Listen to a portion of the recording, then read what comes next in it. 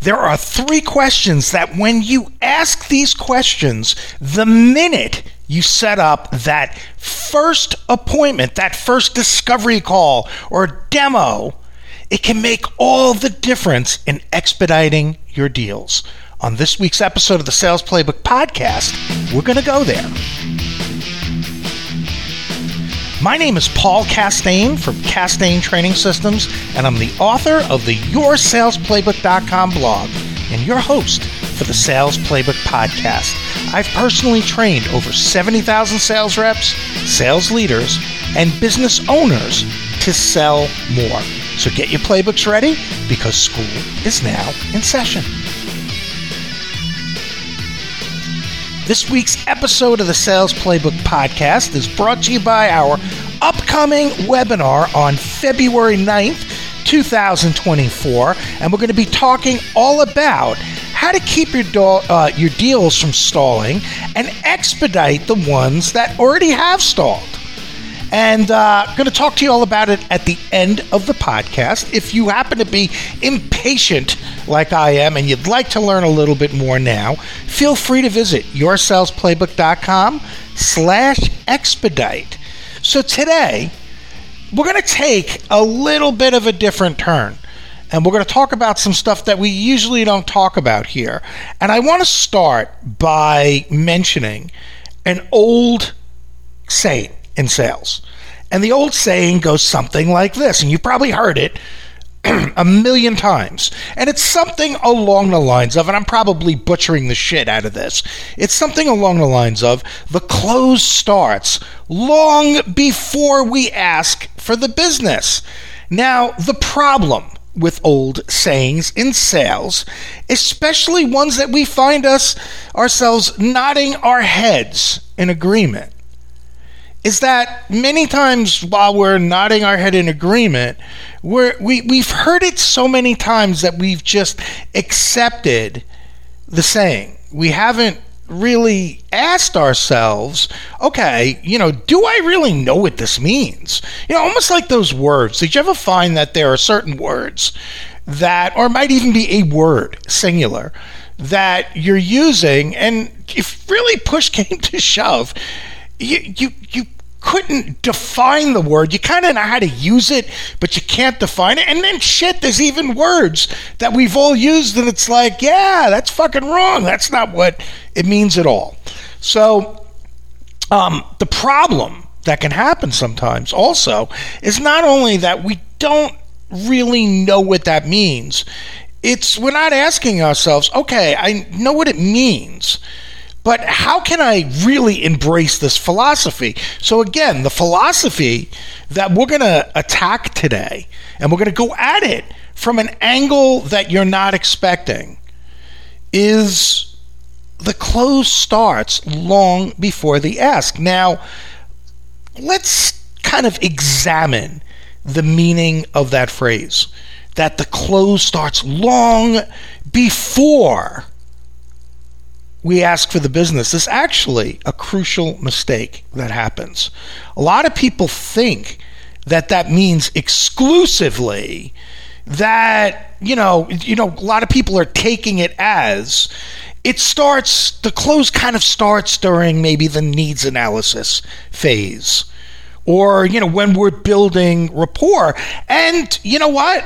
You're not wrong if you feel that way. It's certainly, that's going to be earlier than the moment when we're asking for the business. So you're not wrong, but it actually takes place a lot earlier than that. In fact, the close really takes place long before that initial meeting. And it happens, if we were to trace it all the way back, it goes back to that initial courtship when we're trying to get the meeting, right? So, and you could actually even argue before that, when maybe a potential client comes across your brand and you on LinkedIn and what you're all about. But today what we're going to do is we're going to talk about how the close actually starts when you're asking for the appointment, and knowing that, what can you do when you ask for the appointment to make that sale go a lot smoother and actually, believe it or not,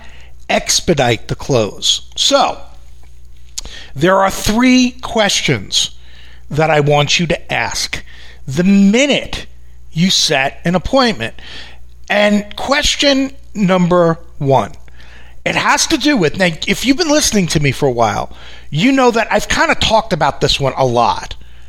So you got to stay with me on this, because the next one, I can promise you, I've never spoken about. And today is the actual first time ever that I've addressed this. So stay with me. Question number 1 involves getting the right people into the meeting. When we get the right people into the meeting, we can save a lot of bullshit and a lot of lost time and everything. Now, you might be taking that as, yeah, duh, right? I mean, sales 101, get the decision maker into the room. You're not wrong, but I'm really going beyond that. And if you want even more detail on this and another approach, this is episode 391. You'll want to check out episode 390, because I get into yet another way of getting the right people into the room. But to me, my definition of the right people in the room extends beyond the decision maker. As I've said many, many times, the decision maker is so important, right? And this is the part where you say, duh. Now, what the decision maker is important for is important to know, because you're going to realize that there's something that they're not important for, that they miss many times. So, of course, they're important for, making the final say. Duh. For signing POs. Duh. Signing checks. Duh. The next part, maybe it gets past us or whatever, but I'll give you kind of a preemptive duh on this one too. But they're also important to getting people internally to fall in line and cooperate with you, removing speed bumps, not pumps, and also, of course, internal politics and things like that. So yes, absolutely, the highest level decision maker is important, but where they fall short is, many times the person at that level is not experiencing the discomfort or pain or understanding the opportunity in something the same way as somebody at ground level would be experiencing. So I want you to think about that. Now, one of the things I talked about last week to kind of help you is I think of 3 levels of people. I think of, and of course there's the person I'm speaking with, right? But I think of up, down, across. Now, up would be somebody who's above them, right? Duh. So for me, I'm targeting different levels, but let's just say I find myself, for sales training, speaking with a sales manager about doing some sales training for the company. Okay, up, right, moving up the ladder, a sales manager usually reports to a VP of sales. So that's going to be my up. It could even be a chief revenue officer, and that's 2 levels up. But when I'm thinking up, I'm thinking all the relevant steps up from that person, okay? So that's up. Now, there's down. Down is going to be anyone that would report to that person. So again, in my world, I'm speaking with the sales manager. Sales reps would report to sales management. If it's inside sales, right? It could be, an SDR or, an account executive. Again, it really depends what kind of company that I'm speaking with. Now we have across. Across is the peer level. And it's very important too, because peer level can put peer pressure on them. And it's coming at them from somebody else on their level where they can, when you're at the same level as somebody in a company, and I've even had it too, where people said to me, come on, Paul, cut the bullshit already. And it's coming at me from a peer. It's not disrespectful from somebody who's reporting to me. It's not condescending because it's somebody above me and kind of putting me down. It's somebody that kind of many times came up with me in the trenches or whatever. So it's very, very important that you have that across. Across, in this context, would be another sales manager. Across can also be other people on an executive committee. So if you're dealing with C-level, right, it could be other people that are involved in that are impacted by a decision like this or a solution that you're offering. So I kind of going into it, and again, if you caught the podcast last week, you're like, hey, that's great, Paul. You mustn't have any new content this week because you just basically said the same shit you said last week. But there's more. So now, when it comes to asking for access to other people, this is where, when I coach sales reps, a lot of sales reps kind of really fall short and they miss it. And many times when we're examining a deal, or sometimes we do actual live coaching calls where I'm listening in on their calls and then we kind of review the call afterwards. A lot of times, I'll ask somebody, hey, if you don't mind me asking, why didn't you ask for access to other people to join in on that meeting? Well, I felt funny and I felt awkward, or like I was almost saying to the person, okay, Skippy, I don't need to talk to you. I want to talk to the people with real power. You're just the dipshit in the mailroom. You have no power here, whatever. So there is a way that I developed to ask for access that I've never had anybody say, whoa, back up, you're out of line, dude. I've never had that. So the first thing that I did years ago was I came up with a way to ask for access. Now, this is part one, because when I tell the rest of the story, I found that part one wasn't enough. It needed a part two because it was falling short and it wasn't getting the results that I knew it could get, right? So part one is I simply ask when I'm making the appointment, when you're setting that appointment, who else besides yourself should join us, right? It's really as simple as that. Who else besides yourself should join us?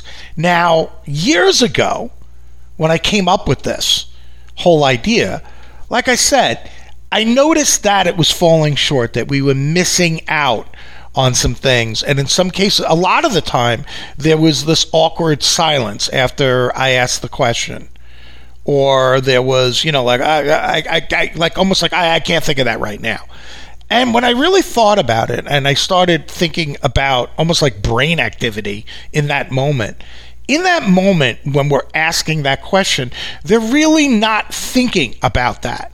So they kind of now have to struggle to come up with that. And if you think that, I'm kidding around here or I'm exaggerating, imagine if I was talking to you right now and I said, hey, listen, look around your room. In fact, do this exercise. And I've stolen this one. This is like an old Tony Robbins thing.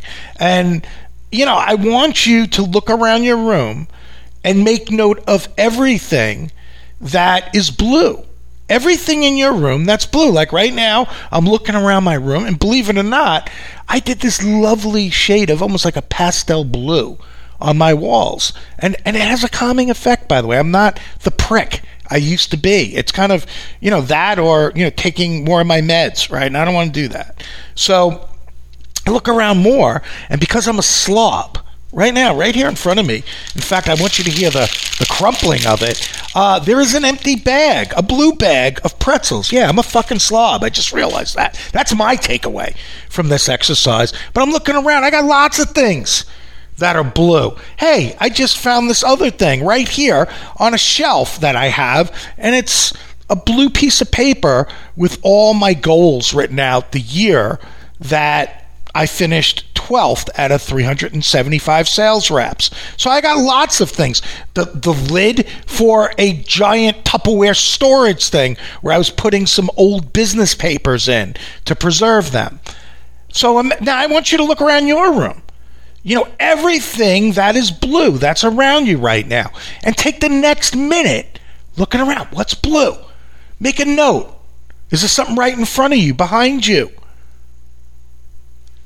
Now, once you do that, tell me everything that's brown. What? Yeah, what's brown? What the fuck? You were just focused on everything blue. And right there, ladies and gentlemen, is what happens on the phone. When we ask that question, who else besides yourself, it can come up empty because they weren't thinking about it. They didn't have it on the brain. The conversation was going down a different road. All of a sudden, who else? I don't know.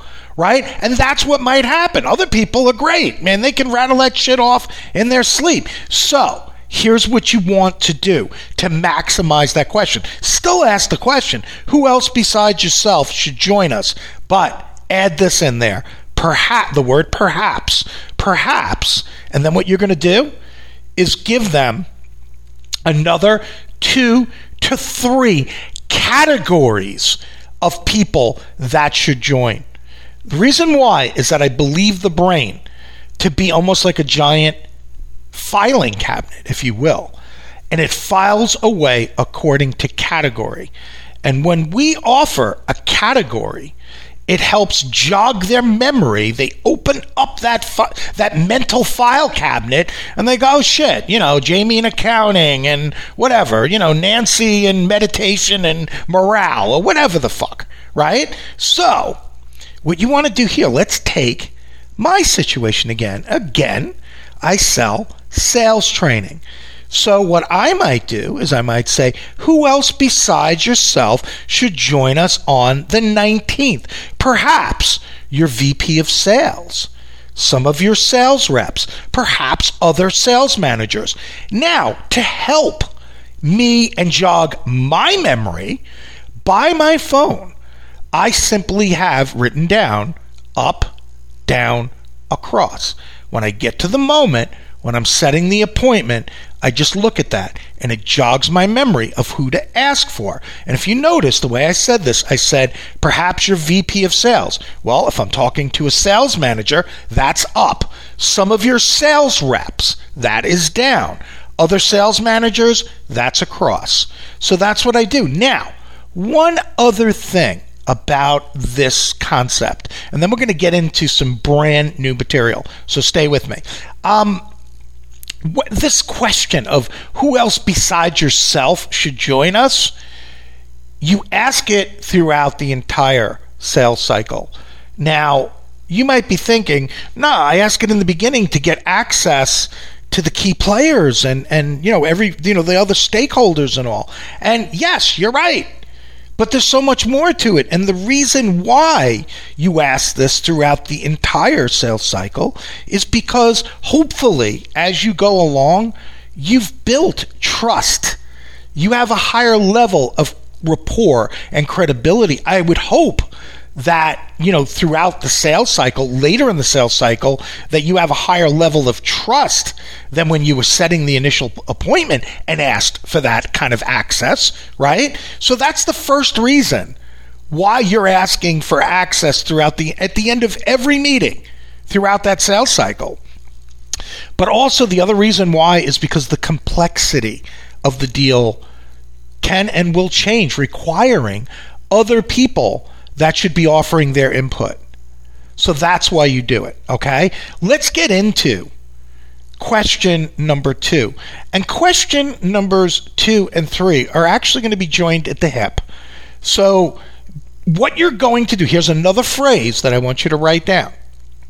The first phrase was, who else besides yourself, perhaps, and then you fill in the blank of 2 to 3 categories of people. The next phrase you're going to write down is, before you go. Again, the phrase is going to be, before you go, because you're going to probably... And by the way, these questions I'm talking about really work best if it's during a phone call. You're setting the appointment from a cold call, a warm call, lukewarm call, whatever you want to call it.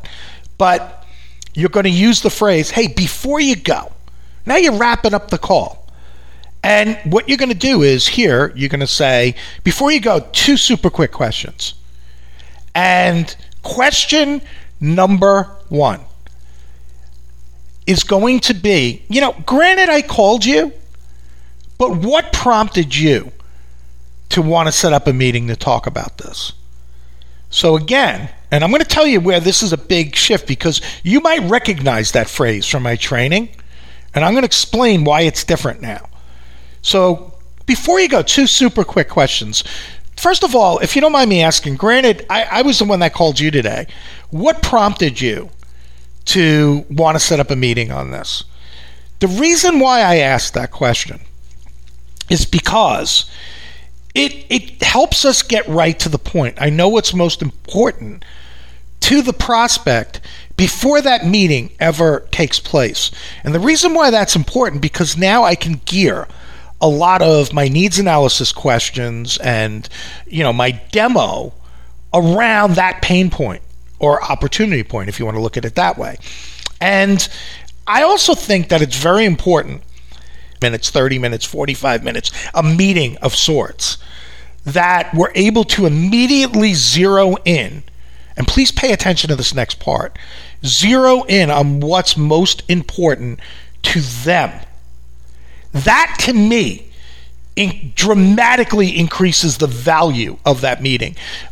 Busy executives don't want to play a fucking guessing game of 20 questions of, what's bothering them. And I just ask it right out. Now, you might be saying, but Paul, we've heard you say this phrase before. Granted, I called you. What prompted you to take this meeting with me?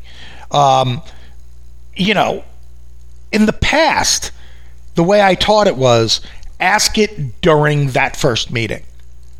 Now I'm realizing that I believe it's too late to ask the question. That you can certainly ask it then if you want, and I get great answers to it. But I began thinking about that only within the last year.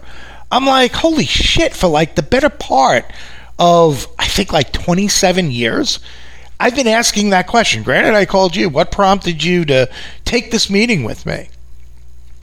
I thought, wouldn't it be a lot more valuable if I knew before that actual meeting what's on their mind and what they want to talk about and what problem they want to eliminate? So, to me, again, the more information I can have prior to that meeting, the better. Last but not least, I actually had somebody say this to me, and I don't want to put anybody down, nor will I mention any names, but somebody said, but couldn't you find this out doing your homework? No, I can't fucking find that out doing my homework. I might be able to, but do you really think on the quote-unquote interwebs there's going to be a full log of what's on Mr. or Mrs. Decision Maker's mind? No. I might get an inkling of why they're, considering a change right now. Yes, I might have come across a trigger event that could have me assume that's why they're meeting with me. But you know what they say about making an assumption, right? When you make an assumption, you make an ass out of you an umption. And I stole that from a movie. And that was like an early Samuel L. fucking Jackson movie with Gina Davis, believe it or not. The Long Kiss Goodnight. And he used that phrase, and I just absolutely love it. So, shout out to Samuel L. fucking Jackson. But anyway, so question number 2 begins with, hey, before you go, 2 super quick questions. And find out, what prompted them to agree to that meeting with you. And one other thing, the reason why I like to say, granted, I called you, is because years ago when I was using this tactic face to face, before I would say, granted, I called you, people, I swear to you, said this to me. Well, I don't know, you called me. And of course, I never said this, but it really aggravated me to the point that I wanted to say, are you fucking kidding me? So that's why we're meeting right now. Anybody who fucking asks for a meeting gets a meeting with you. That's the reason why we're both taking time out of our day, right? I couldn't say that, but I wanted to in my heart of hearts. So that's question number 2. And I said it's really joined at the hip with question number 3. And here's why. Question number 3 can either be a continuation question, getting them to elaborate on their answer to what prompted you to agree to a meeting with me. And what I mean by continuation questions, we ask continuation questions to encourage the other person to elaborate or continue, right? So it's things like when somebody answers, oh, wow, could you give me an example of that? How so?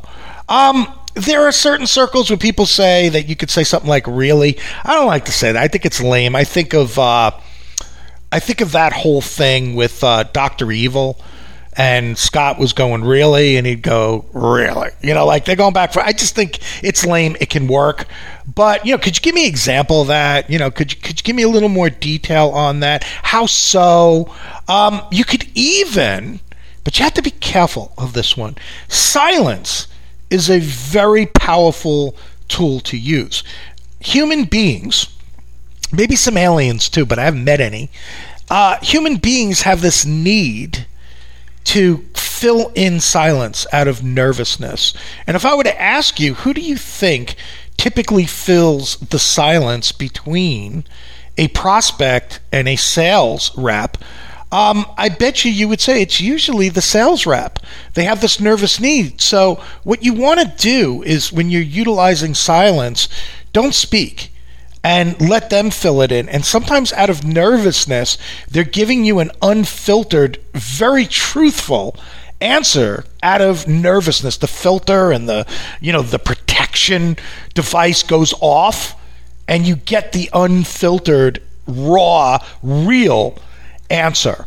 The reason why you want to be careful of silence, especially during a phone call, is there's some people that put too much silence in after, and the other person is going to think something's wrong with you. Like seriously, if you're sitting across from someone and you ask them a question and they, like they ask you a question, you answer it, and they're just staring at you. I mean, how long before you say, this guy's fucked up? Like, did he get hit in the head or something today? Or like, you'd want to reach across to them, pat them on that, say, hey, bless your heart, man. I always wanted to meet with Forrest Gump here, right? So you got to be careful of it. And I'm laughing because I actually worked very briefly on a consulting basis with an imbecile who did that. And, it was like this stare down. And finally, we're staring each other down afterwards, like this whole silent shit that he was doing that he read in some 1972 fucking training book.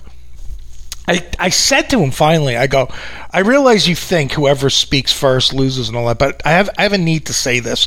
I don't know if I find it comical or downright, offensive that you would pull some kind of monkey-style fucking kung fu on me like that move with the silence.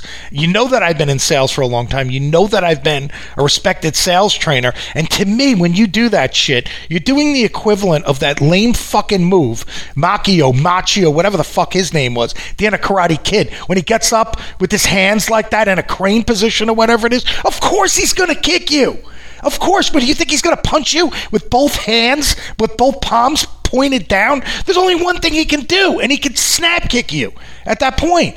Like, how did that, like now I'm getting mad thinking about it. How did his opponent fall for that shit? That's almost like along the lines of, dude, man, your shoe's untied. And he looks down, and then you go and you sucker punch him and knock him out.